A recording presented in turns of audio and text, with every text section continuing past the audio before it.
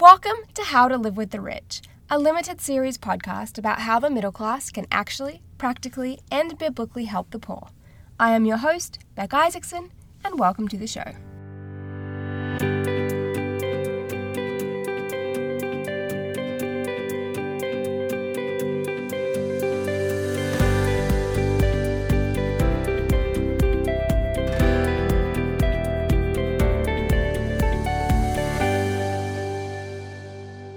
Well, hello everyone, and welcome back to How to Live with the Rich. As always, it is so great to have you here. And both today's and next week's episodes are going to be pretty much back to basics kind of ones, as we step back and we take a look once again at global inequality in three specific areas. This week, we are going to talk all about health and education, and next week we are going to talk about food, because in among the recent episodes of, the Bible and the problem, 3 parts, and even short-term missions last week, I don't want to ever lose sight of the reason that we are actually here in the first place, which is essentially the gross inequality that exists within the world, and both our responsibility and our ability to actually do something about it. I very much want us to sit with the uncomfortable reality of this very difficult world that we live in. And so I'm excited to get back to some basics today, talking about health and education. But first, and as always, let's talk about something hopeful and something happy. And today's tiny happy thing is something that is very tiny but mighty, and that is this: waking up before your alarm and rolling over knowing that you have more time to sleep. I mean, is there anything greater in the whole wide world? Well, yes, but also no. It is a unique and often unbridled joy, even if it's only like 20 minutes or 30 more minutes, and even if it passes by in a split second because you close your eyes and then you're awake again. It is a joy, and it makes me so incredibly happy. And on that very quick note, let's take a break and get right into it. Alright, as I mentioned at the top, today we are talking about the topics of health and education, and we are going to start off by doing something that we have not done in a long time, and that is actually give 5 facts. And so here are my top 5 health and education facts for you today. Fact number 1, 1 in 4 healthcare facilities around the world does not have access to clean water. So I want us just to stop right there and soak in that information for a second, because you would think that of all the things that are absolutely essential to provide any kind of healthcare service, that clean water would be the true bare minimum. And yet 1/4 of healthcare facilities in the world do not have access to even that. And this horrible fact flows very much into fact number 2, which is this: up to 80% of people living in rural areas in the majority world rely on traditional plant-based medicine for their healthcare. And yes, that number was 80%. Now, I myself am a very much natural kind of person. I like to use clean products, essential oils. If possible, I buy organic produce, all of those things.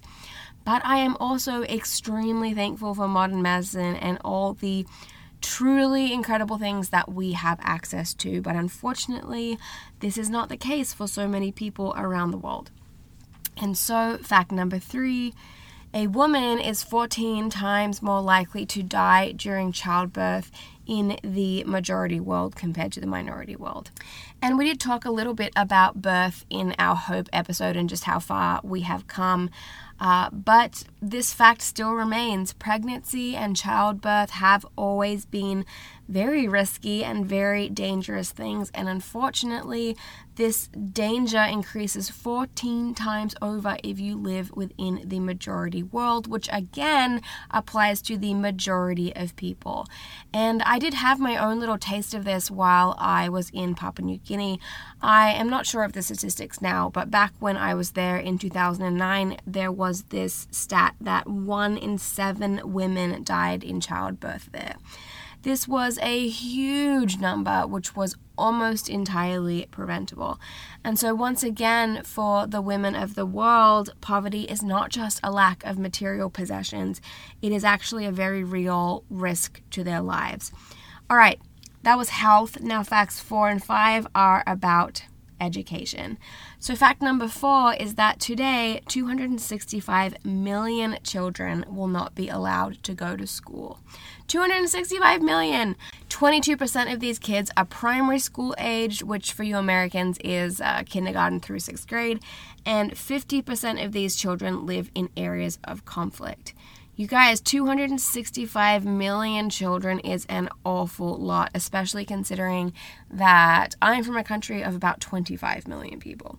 And I am sure that you can imagine what the long-term ramifications of this are.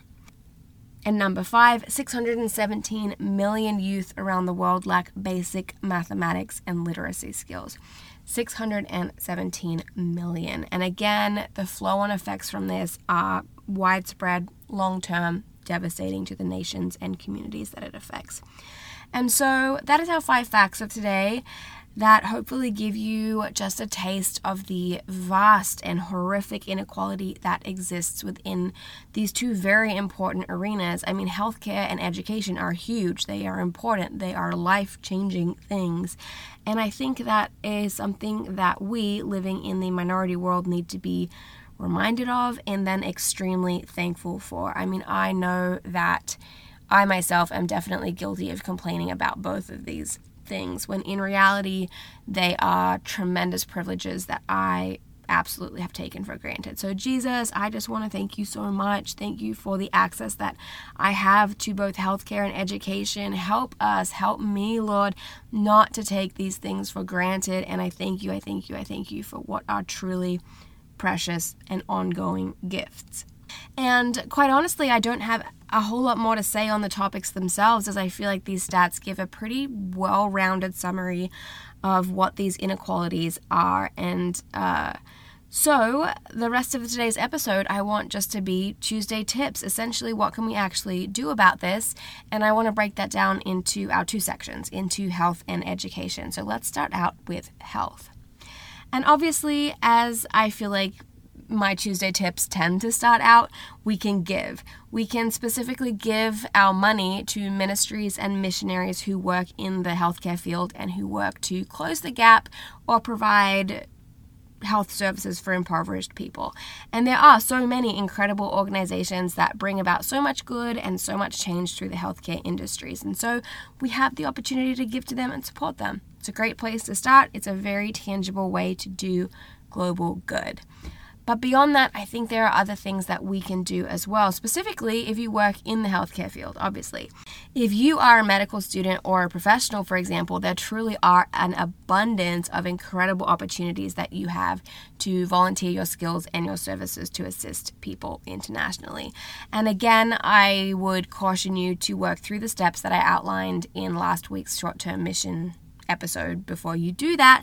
But once they are in place, there really is a great need, and you have the skills and the opportunity to potentially change lives forever, locally and globally, and make a huge tangible difference. You have an incredible gift in your education, and you have so many outlets in which you can use it. It's awesome. And so I would encourage you to do that, to volunteer your time. But then if you are not a medical personnel, not a medical professional, such as myself, I'm not a medical professional, in case I worded that strangely. But there are also tons of opportunities available for us to give of our time and our talents as well. For example, we can volunteer at nursing homes or women's crisis centers, places like that are involved in the healthcare industry but aren't directly working in a healthcare capacity. And so that's health. And I'm sure there are many other ways that we can help as well. And so if you have ideas, please send them to me. I would love to hear them. And then there is education. And again, let's start with giving. And again, let's start with sponsoring a child, because I have said it before, I think multiple times, but I will say it again. I truly believe that sponsoring a child through a trusted Christian organization is a fantastic way to provide for the holistic needs of children who are living in poverty, one of which is education, and another of which is actually health. And then secondly, again, we can also volunteer our time, and there are a number of different ways that we can do this. For example, as part of your church or your community group, you can adopt a local school. And this whole concept is especially helpful if you are in a struggling part of town or located in an area with a high immigrant or refugee population. My own church does this, and it's amazing because there really are so many ways that we can tangibly and practically assist local teachers and students, such as, for example, setting up lunchtime reading groups for refugee children, or even just praying for and with and over different school campuses. I mean, some schools will even let you run Bible studies before or after school, things like that. And so lots of ways to get involved locally. And if this is not an option for you, then there are plenty of other ways that we can use our volunteer hours. This could include things like after school programs, boys or girls clubs, or even starting or joining an English teaching ministry or program as part of your local church or community.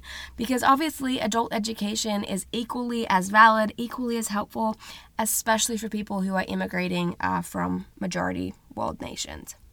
And then we can take this one step more personal as well and draw this into our most inner circles, because I think we also need to be very intentional with the leadership positions that we have over children and youth, whether that is as a parent, as a grandparent, as a teacher, as a coach, as a children's ministry worker, whatever it is. I think we have a truly incredible opportunity to influence and educate kids for good and to help raise children to be true change agents in this world, equipping them to both care about and to end global poverty, because again, it is very, very possible within our generation. And there are tons of different ways that we can do this. For example, you can sponsor a child as a family or even as a Sunday school class. I know that my Sunday school growing up used to do that. You can also price match gifts with your kids or your grandkids, allowing them to sponsor a child of their own. And I think it's also extremely important that we model giving to children, because as we've talked about, it is not a normal human tendency to want to give our money away. And so children need to learn and they need to see lifestyles of giving actually modeled by parents and caregivers around them.